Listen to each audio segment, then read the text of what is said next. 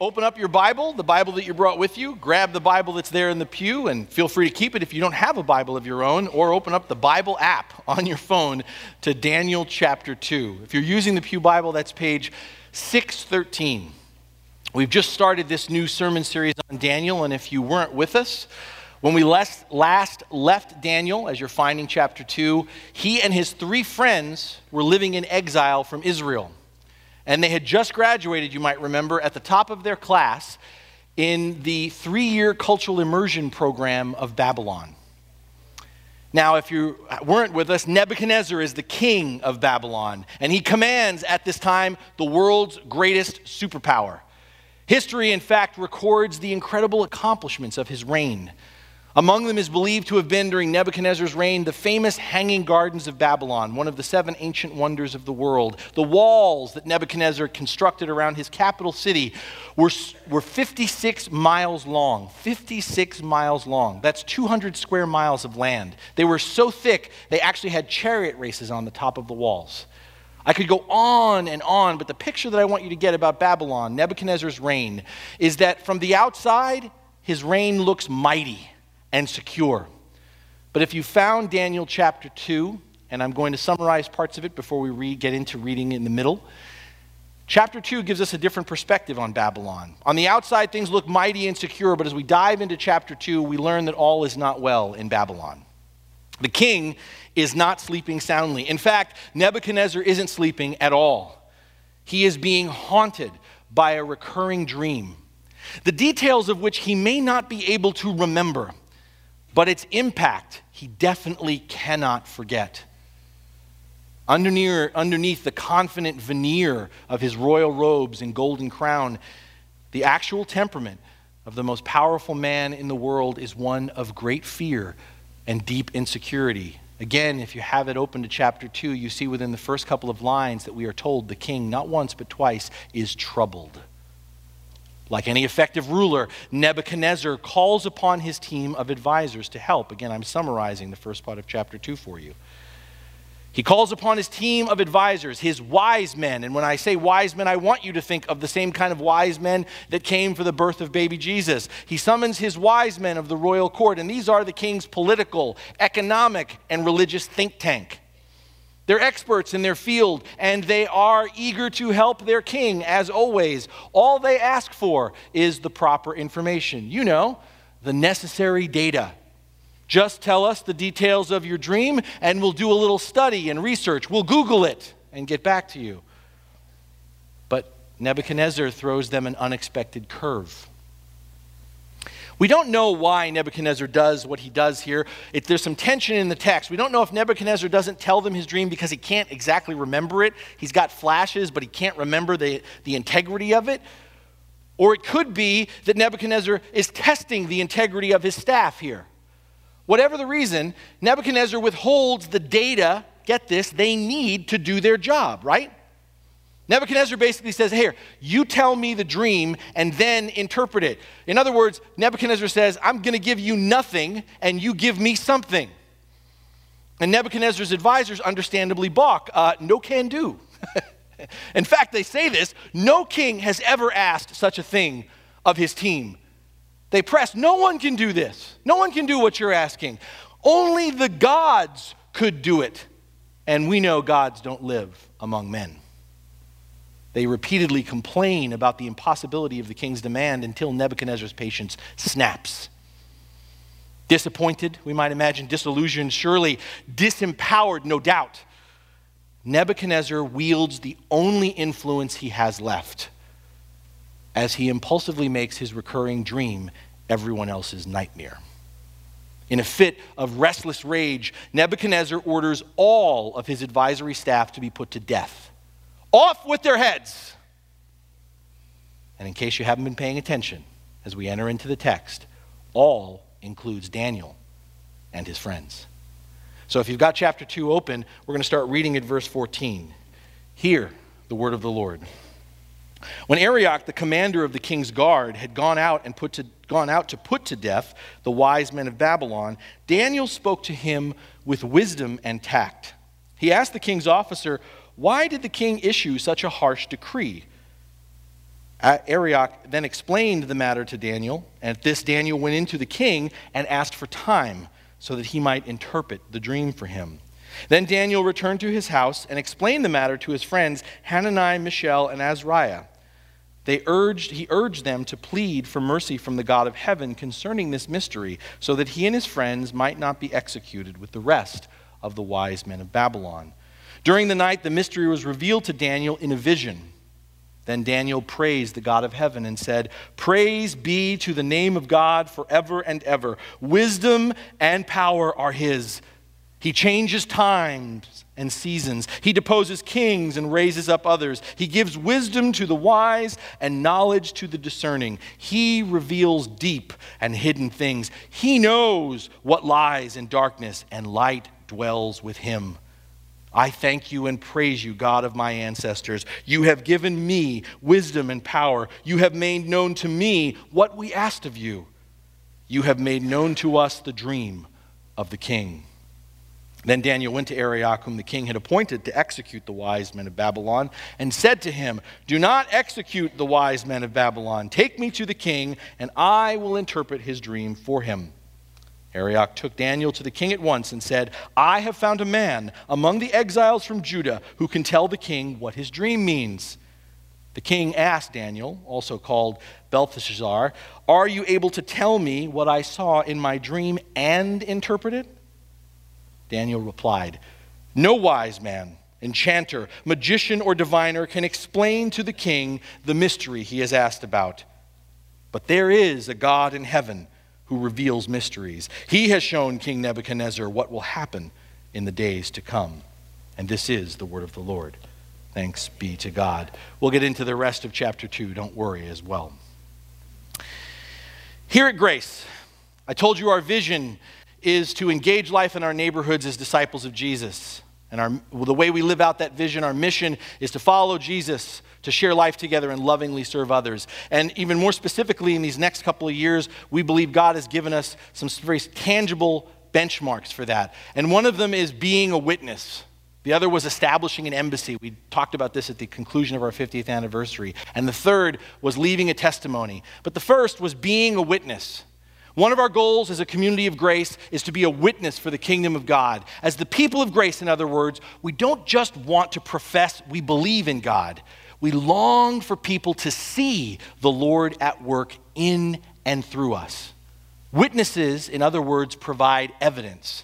And together, we want the presence of God's reign, that the Lord is in control, that the Lord has a plan, and therefore in the Lord we all have a purpose to be witnessed through what we say, to be evidenced through what we do. I bring this up, I'm hitting this first, because here in chapter 2, through the example of Daniel, I believe we receive a clearer and more tangible picture of what it actually looks like to be a witness for the kingdom of God.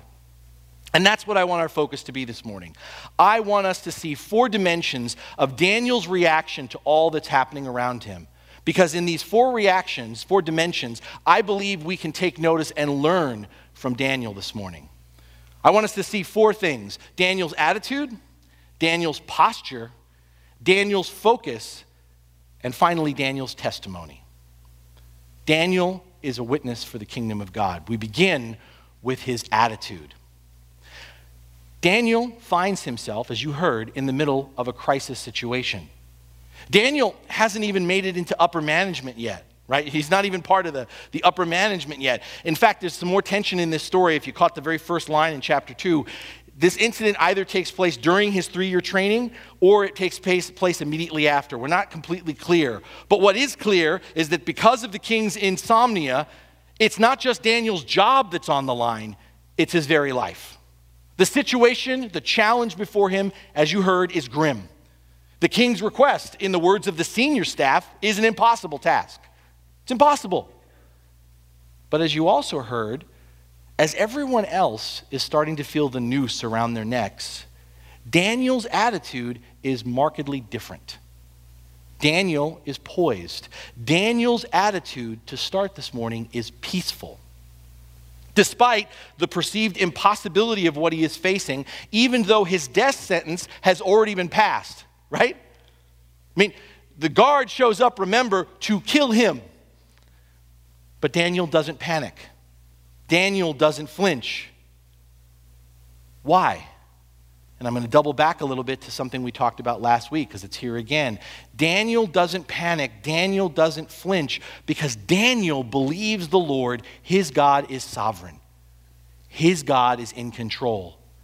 If you were with us last week, and if you weren't, let me just give you one of the most important parts of last week's sermon, is belief is when we entrust our lives to God. Belief gets real when trust follows. And one of the things that I really hit for you last week is trust is not intellectual, it's not emotional. Trust is tangible. And here we see that Daniel entrusts his life to the Lord. He puts his life in God's hands. And as a result, he is peaceful. Daniel is so chill. Do you catch this? Daniel is so chill here. He doesn't even, again, sweat the fact that the guard has come to execute him. He doesn't go, my, that's a big knife you have there. No, he starts up a conversation and tries to better understand the situation by asking questions. Daniel is so at peace here, trusting the Lord, he actually initiates an appointment, a personal audience with the king. Guys, this is a big deal. Think about this. Daniel commits himself without having any data. He goes in and makes an appointment, and he's got nothing. He's got nothing. He's not walking into that room with anything, and yet he says, hey, I want to make an appointment. I'm going to figure this out. Daniel is confident in the Lord's ability to reveal what's missing. He's got nothing, but he knows the Lord can give him something. He's confident in his God-given gifts as an interpreter of dreams. That's mentioned in the end of chapter 1. And what do we see? Daniel's peaceful, non-anxious attitude that's rooted in his trust of the Lord, what does it do? It results in a stay of execution, right? The order is suspended for a day. Daniel's attitude is peaceful. My friends, and again, I'm retreading a little bit on last week, but it bears repeating. We believe in the Lord. That's why you're here, I imagine. That's why you're here this morning. We believe in the Lord. If I were to ask you to a person, do you trust in the Lord? I would hope, a chorus of amens, yeses. Yes, we trust in the Lord. But my friends, is that confidence? Is that assurance visible? Is it evidenced in our attitude before the circumstances that befall us? The challenges that confront us?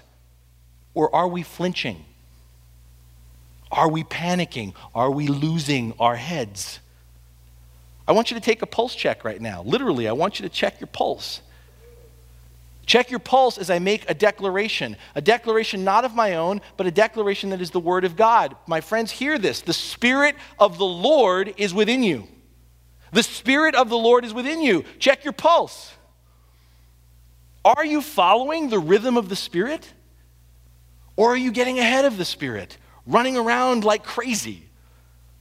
Before the impossible, the limits of human ability, are we abiding in the peace of the Lord that all that we need will be provided? Or are we sweating and struggling to make our own ends meet? Daniel's attitude was peaceful. It exuded his trust in the Lord. But the second thing I want us to see is Daniel didn't just buy himself some time and then show up before Nebuchadnezzar. Daniel's attitude was peaceful, but his posture, his orientation was one of prayer. Do you catch this?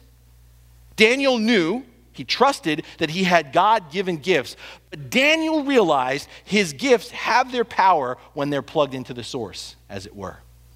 So Daniel's posture, Daniel commits to pray. In fact, he goes to his three friends. We're given their Hebrew names, but from here on in, Shadrach, Meshach, and Abednego for the remainder of the sermon series in honor of VeggieTales will be Rakshak and Benny. Daniel goes to his three friends, Rakshak and Benny, and calls them together. And we have this beautiful picture of four young men. At this point, I want you again to keep this in your mind. They're probably no more than 18 to 20 years old. All of the students that are still in this room right now, think about this. They're no more than 18 to 20 years old. Daniel calls them together, and we have this picture in ancient Iraq of the first recorded student prayer meeting in the Bible. The first recorded student prayer meeting in the Bible. And I really want you to hear this, to be clear. This isn't some exercise, okay? This isn't some gesture of devotion or some token sign of piety. What I want you to see is Daniel and his friends are on their knees and they are reaching out expectantly to the God who called them into existence as a people, to the God who carried them through the wilderness, to the God who brought them where they are now. Their mutual trust that the Lord is in control leads them to reach further by faith in the confidence that God has a plan. Confronted by their limits, the limits of all God-given human knowledge, they need revelation. They need wisdom in order to answer the mystery before them. Lives are on the line, and they are facing death unless God speaks. Pause. Because just in that little picture, I want you to just chew for a second how this little picture encapsulates, for me, the universal human predicament and the response of the gospel. It's all right here. Confronting the limits of our God-given knowledge and understanding and facing death unless God speaks. Daniel's posture is one of prayer. But don't go too fast, or you might miss that this posture of prayer is not just asking for the answer. Daniel and his friends in this posture of prayer also appeal to the Lord for mercy. You see that? Their petition goes beyond saving their own skins. They are concerned about the lives of others. In fact, they are concerned about their rivals, their enemies. If you just stop and step back for it, Daniel and his company could have easily let the executions go on while they bided their own time, right? I mean, after all, Daniel strongly disagreed with, he was seriously opposed to their worldview, their spirituality. Not to mention on an even more pragmatic level, I told you, they're not part of the senior staff. So to get rid of the senior wise men, the old guard, could be a shrewd way to move up the ranks of their profession. But no, Daniel here, as he prays, seeks guidance and also intervenes for the good of his oppressors. And if you were with us last week, I told you that a great way to read what is happening in Daniel is to go back and read Isaiah and Jeremiah, the prophets Isaiah and Jeremiah. I specifically pointed you to Jeremiah 29. And I like to think that part of why Jeremiah's prayers are focused this way is because he remembers in Jeremiah 29 what God tells all the people in the midst of exile. You are to seek, do you remember it? The peace and prosperity of the city, of Babylon. Jesus will later express it to all of us more broadly and more generally when he says, pray for your enemies. Pray for those who persecute you. Daniel's default, his go-to posture was prayer. Beloved, what's yours? What's our go-to posture? Is prayer, and I want you to answer this honestly this morning, is prayer your last resort? Do you get down on your knees when you've exhausted all other options? Or do you start on your knees? Asking, seeking, knocking on the door of heaven expectantly. Before every challenge, in the face of every mystery and uncertainty in our lives, are we standing on the Word of God and praying that Word back to God? For those of you, again, who struggle with your prayer life, you don't know what to pray, let me give you a great place to start. Simply pray the Word of God back to God. Take what God says and repeat it back to Him. And God's not going to go, hey, thanks, I know, I said it. No, God's going to say, that's right, I said it. Do you believe it? Do you stand upon it? Will you live out of it? Do we stand on the Word of God and pray that Word back to God? God, you said, you declare.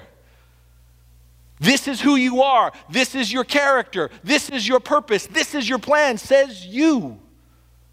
Do we seek, my brothers and sisters, in conversing with God, listening, interceding, and receiving from the Lord, do we seek to be brought into alignment with what God is doing? Because that's what prayer is all about. Being brought into alignment, our posture into alignment with what God is doing. Are we looking for insight from the source of all wisdom? How many of us have questions, need direction, answers, and we want wisdom, insight? Think of all the other places you go. And yet, if I were to ask you, you ultimately would get frustrated by the middleman, right? Take me to the source. I want to go to ground zero of wisdom.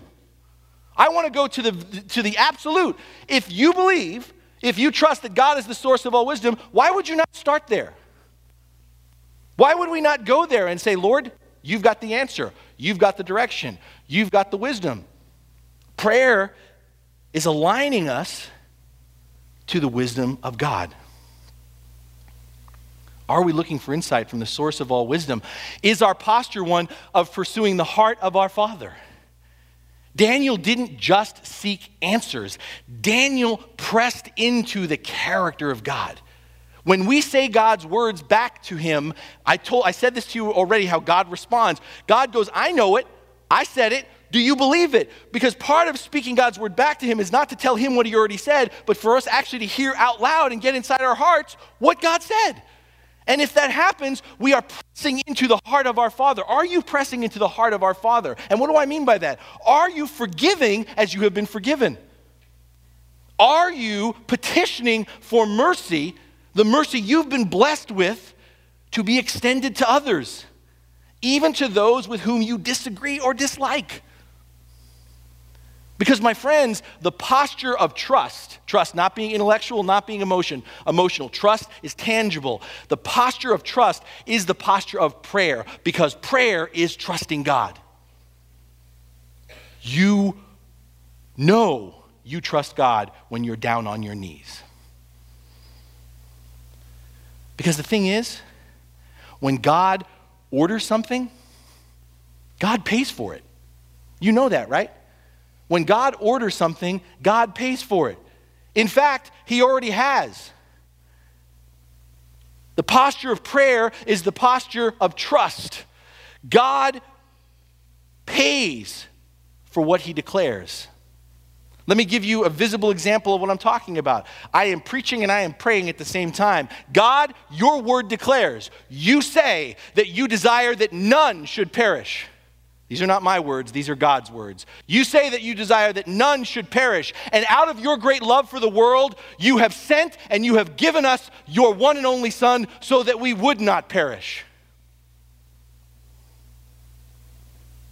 We can believe it if we want to. We can believe it if we want to. But what God orders, God has paid for. We can believe it if we want to, but my brothers and sisters, if we believe it, then we have to lean on it. If we believe it, then we have to trust it. If we believe it, then we have to make the sign of the cross, not just something we do before we eat or when we start worship. We need to make the sign of the cross the posture of our engagement, the focus of our prayers for the world. Daniel's attitude was peaceful as a witness for the kingdom. Daniel's posture was one of prayer, prayerful as a witness for the kingdom. And thirdly, what we see is Daniel's focus as a witness for the kingdom remained on being full of praise. Peaceful, prayerful. I could have said praiseful, but it just didn't work. Full of praise. Daniel's focus, thirdly, was full of praise. The outcome here of what was most likely, I like to think, an all-night prayer vigil. We don't know. But the outcome is a vision from God that gave Daniel exactly what he needed. Daniel walks away from praying, think about this, and he knows the content. He knows what Nebuchadnezzar dreamed. He knows the message. He knows what it all means. And thirdly, Daniel also knows by God's revelation the presentation. He knows what he has to say to Nebuchadnezzar. All has been revealed. And Daniel could have jumped up and headed straight for Nebuchadnezzar, straight for the court, for the royal court. But what you notice is while an answer was what Daniel was after, the answer wasn't his primary focus. We observe what Daniel's primary focus was in what he does next. Do you see it? Is your Bible still open? Daniel doesn't take the money and run. Daniel gives the glory to God. I mean, think about it. It could have been argued. I mean, can we make this case? Time was kind of the essence here. There's a restless and frustrated king who's not exactly stable right now. There's been a brief stay of execution, kind of get moving, Daniel, get going here. But Daniel stops to say thank you. It's that simple. Daniel stops to say thank you. He continues to pray. Are you looking at it? We said it as our call to worship. He continues to pray, but his prayer is no longer a petition. It's no longer an intercession. It's not a request. No, Daniel's prayer of inquiry becomes a profession of gratitude to the Lord.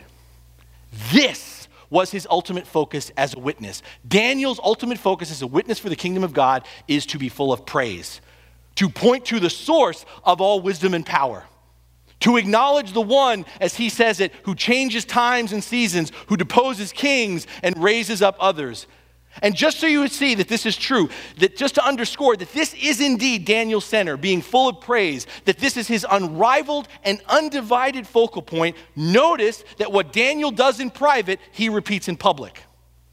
Daniel gives the glory to God in the privacy of his own prayer space, and then watch it later when he stands, and picture this, when Daniel, this 18 or 20-year-old, stands in the massive and majestic throne room of the most powerful man in the world, Daniel picks up right where he left off. He steps out of the way and directs Nebuchadnezzar's attention to the light of the world. Read it. No wise man, Daniel says, no enchanter, no magician, no diviner can explain to the king the mystery he has asked about, but there is a God in heaven who reveals mysteries. Catch it. He, not me, he has shown King Nebuchadnezzar what will happen in days to come. We didn't read it, but if you keep reading it in chapter 2, notice that Daniel, in his description of the dream and its interpretation, does not ever, not once, emphasize his own brilliance or skill. He doesn't even say, God did this for me. Daniel just keeps on pointing to the God of gods and the Lord of kings. My friends, praise, giving the glory to God, is Daniel's singular focus. Through his words, from his actions, with his life, Daniel's sole desire, is to draw attention to the whole and eternal truth, to the supreme worth, to the absolute sufficiency, to the unchanging reliability of the goodness of God. And so now I ask us, is this our doxology? And doxology is just a fancy word that means where do you point to glory? What's your doxology? Where do you find and where do you point to glory? My friends, in everything we say or do, no matter how we feel, no matter what is going on around us, are we declaring, is our central focus, blessed be the name of the Lord? Do you remember Job? Blessed be the name of the Lord. Is that our doxology? Or are we so quick, We're moving so fast. Are we so rushed? Are we so preoccupied on the question? Are we so fixated on the problem? Are we so caught up on the issue that when the revelation, when the answer, when the direction comes from the Lord, it doesn't even occur to us to stop and say thank you? Now, when I said what I just said right there, I am not trying this morning to give you some kind of guilt-inducing, that's not very polite. This is not about being polite. That's not at all what I'm trying to hit here. What I mean is realizing, letting it truly sink in that the answer, the revelation, the direction, whatever it is, whenever and however it comes from God, isn't the focus. Are you hearing me, church? The answer, the revelation, the direction, whatever it is in your life, whenever and however it comes from God, is not the focus. The reason we can be expectant, the reason we can have hope, the reason we can trust there will be an answer is because God is good, because God is faithful, because the Lord provides. So therefore, saying thank you isn't about being polite. Saying thank you, being full of praise, is orienting ourselves and directing ourselves again and again to what truly matters, to the God from whom all blessings flow. Are you worshiping the answer? Are you worshiping the direction?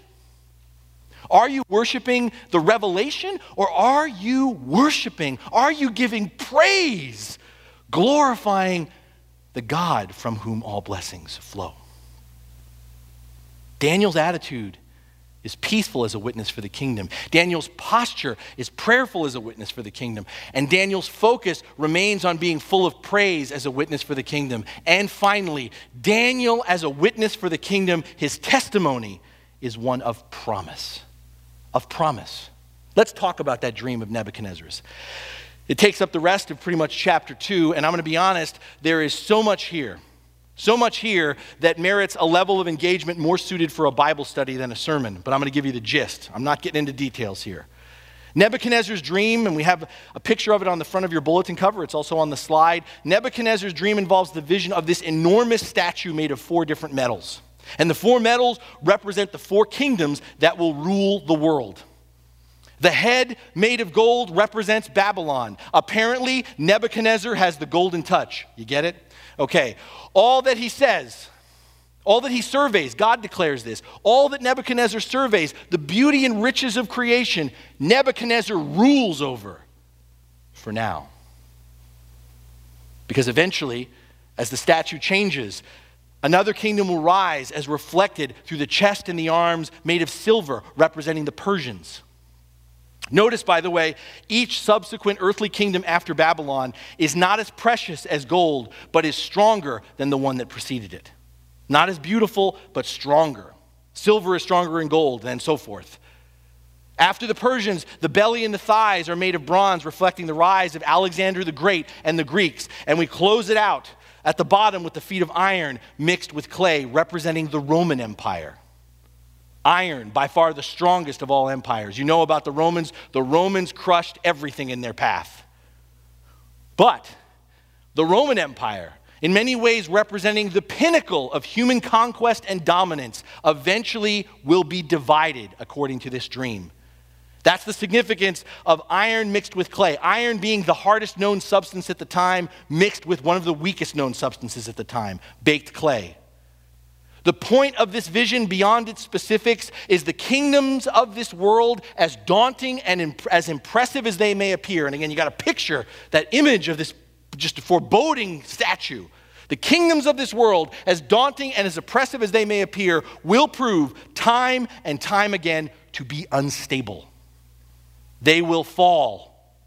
They will fail. They will not stand. And I love this. Don't miss this in the midst of Daniel talking about the dream. He has this line where he says, while you're watching, and I'm going to make it plural, while we are watching, Daniel says, while we are watching, meaning while we're so focused on the rise of human kingdoms, a rock, don't miss this part either, a stone not cut by human hands, a rock, a stone not cut by human hands will come and smash the feet of the statue. And this will not only topple the one kingdom, but all of them. The kingdoms of this world will be replaced, Daniel says in this interpretation, by the stone that becomes a mountain that swells to fill the whole earth, a mountain that will never be moved or destroyed. And beloved, Daniel could only see a picture. We can fill in the details. We know that stone is Jesus Christ, who came into the world, interestingly, during the Roman Empire. That time of iron and clay, and with him, by his own lips, brought the kingdom of God. And notice in Daniel's vision, and this is why we studied the parables of the kingdom this summer, notice that in Daniel's description, the overtaking of the kingdom of God, just like the parables Jesus told us, seems almost unnoticeable, but it actually grows and overcomes the world.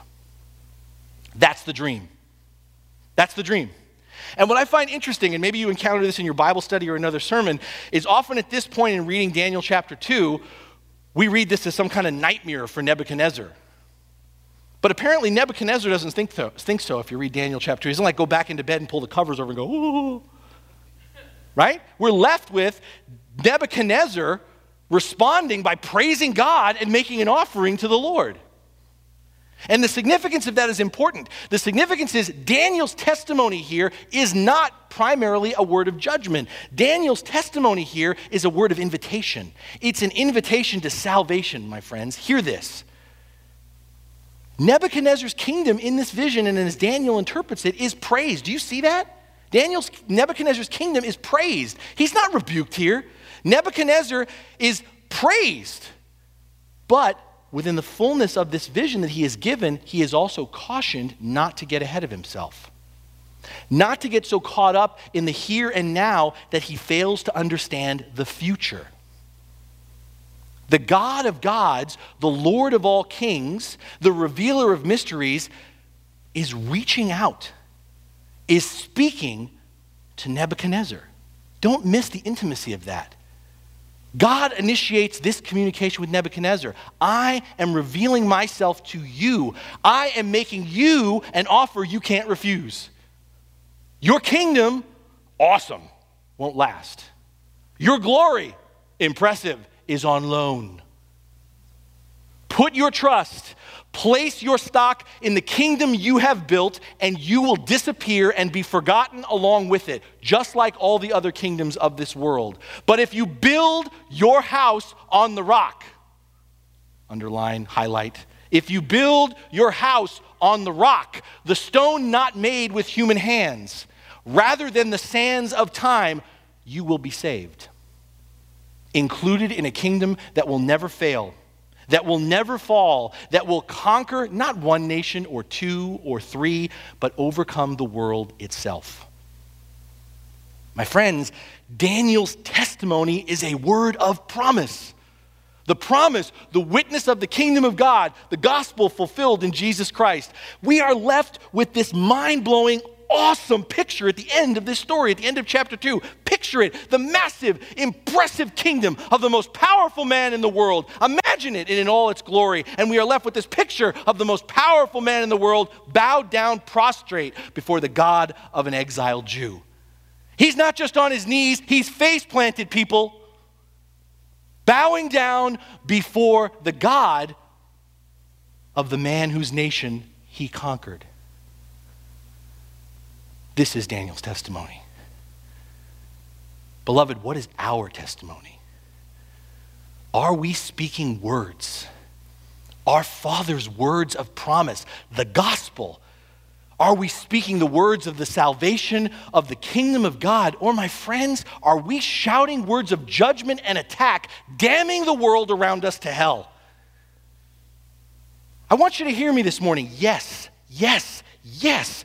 Like Daniel, we need to have the boldness and courage to engage others the way he engages Nebuchadnezzar, to look deeper, to look beyond the trappings of this world, the nations that rise and fall, to look beyond the kingdoms and empires which we build and in which we place our hope. Yes, like Daniel before Nebuchadnezzar, we must testify to the rock of our salvation, the chief cornerstone upon which our faith is built, that will be for people either a sanctuary or a stumbling block. But our testimony, like Daniel, is to be one of promise, of invitation, of opportunity, of grace. Our witness is one not born of fear, but of hope. Our witness is not rooted in condemnation. It's rooted in love. So I ask you again, are you, like everybody else, still grumbling and lamenting about the nightmare we perceive before us? The nightmare, whether it's the ongoing legacy of 9/11, 15 years out, still haunted by what happened. Lamenting and grumbling about the political situation before us, the election cycle that we're in. Lamenting and grumbling about the chaos and instability of our nation. Lamenting and grumbling about the instability of the world that surrounds us. Are you still lamenting and grumbling about the nightmare that we all perceive before us? Or are we bearing witness to the dream? Are we bearing witness to the dream? The dream of a world where all will be made right. The dream of a world where all will be reconciled. The dream of a world where all things, all things will be made new. This is our testimony. This is our witness. And it is even more so for us than for Daniel or Nebuchadnezzar, because my friends, my brothers and sisters in Christ, what was only a dream, what was only a vision for Nebuchadnezzar and Daniel, they had to wait for the dawn.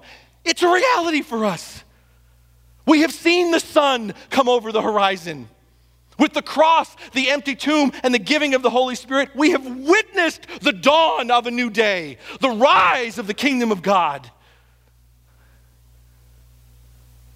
The kingdom of God that we have witnessed shatter the empire of Rome. You know your history. The kingdom of God shattered the empire of Rome. We continue to see that same kingdom break again and again the empire of the heart and the mind, shattering our allegiance to self and sin and building us, you and me, into a temple not made with human hands. Not made with human hands. This is our testimony. This is our witness. And beloved, do you see it? I know you do. Do you feel it? I know you do. This world that we are in, this world right now, is just like poor old King Nebuchadnezzar. It is restless, is it not? It's restless for what it does not know. This world that we are in, just like Nebuchadnezzar, is disillusioned by the limitations of answers that are incomplete and ultimately do not satisfy. This world, like Nebuchadnezzar, is raging out of control, and I know we all see that. It's raging out of control because of fear and insecurity, and just like Nebuchadnezzar, we are relying on the only solution we have ever known: death. Let's kill it. Let's kill them. That'll solve our problems. Death, death, death, death, death. Are you sick of it yet? This world that perceives impossibility, we have been placed in. We have a word like Daniel, a word to share, a word to be made known, a living word. Talk is cheap, but our word is living. Our word is the word that becomes flesh. Our word is when the impossible becomes possible. Do you remember what the king's advisors said? Only God can do this, and we all know that the gods do not live among men. Wrong! We can declare not so. We can say that what is impossible has become possible, that God has indeed come and lived among men, and his name is Jesus Christ. I don't want you to walk away this morning hearing this sermon as, again, this is always, every Sunday, this is what scares me. We're all so inclined to walk away with a list of things to do. Okay, I got to be peaceful, I got to be prayerful, I got to be full of praise, and I got to be full of promise. No. You will be peaceful. You will be prayerful. Praise will just come out of you. Promise will be reflected by you when you submit and embrace who you are. This is not about what we do. It's about who we are, who we can be. This isn't about our work or our effort. This isn't about, if you leave like, oh my gosh, the kingdom of God is on the line right now. No, it's not. The kingdom of God is here. It's coming, man. That mountain is swelling. It's going to overcome the world. Like Nebuchadnezzar, you're invited. You get to be a part of it. You are a part of it, whether you realize it or not. Remember, my friends, we don't save anybody. You hear that, right? You do not save anybody. The only person who saves anyone, the only person who saved you or me is Jesus Christ. You don't save anybody. Let me take you further. You don't change anybody. I know we all try to. I know we all want to. We get married because we think we're going to change that other person. We have kids and think we can change them. You don't change anybody. Only God can change us. We are, and that's why this word is so golden, witnesses. Witnesses. We point to the truth of the gospel. We reflect the love of God. We display the evidence of the grace of our Father through the conduct of our lives. So be reoriented.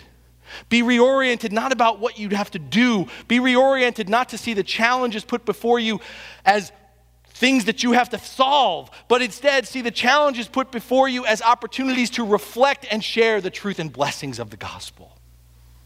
If you like pictures, and I like visual pictures sometimes, let me give you this simple one. Church, we need to stop being a thermometer when we enter a room. We need to stop being a thermometer. Any yokel can just read and tell everyone what the temperature is. It doesn't take much to go, it's hot in here, or it's cold in here. Church, we need to stop seeing ourselves as a thermometer, and instead, by the grace of God, realize we are a thermostat. We, by the grace of God, by the power of the Spirit, are to set the temperature in the room. We are to set the temperature in the room. And we set the temperature in the room. We witness to the kingdom of God through a peaceful attitude, a posture of prayer, a focus centered on praising God in all we say and do, and a testimony that interprets the future as uncertain, as seemingly unstable, as unknown as it may be, to interpret the future in terms of the promise, the gospel of grace, the salvation that is ours in Jesus Christ. Amen.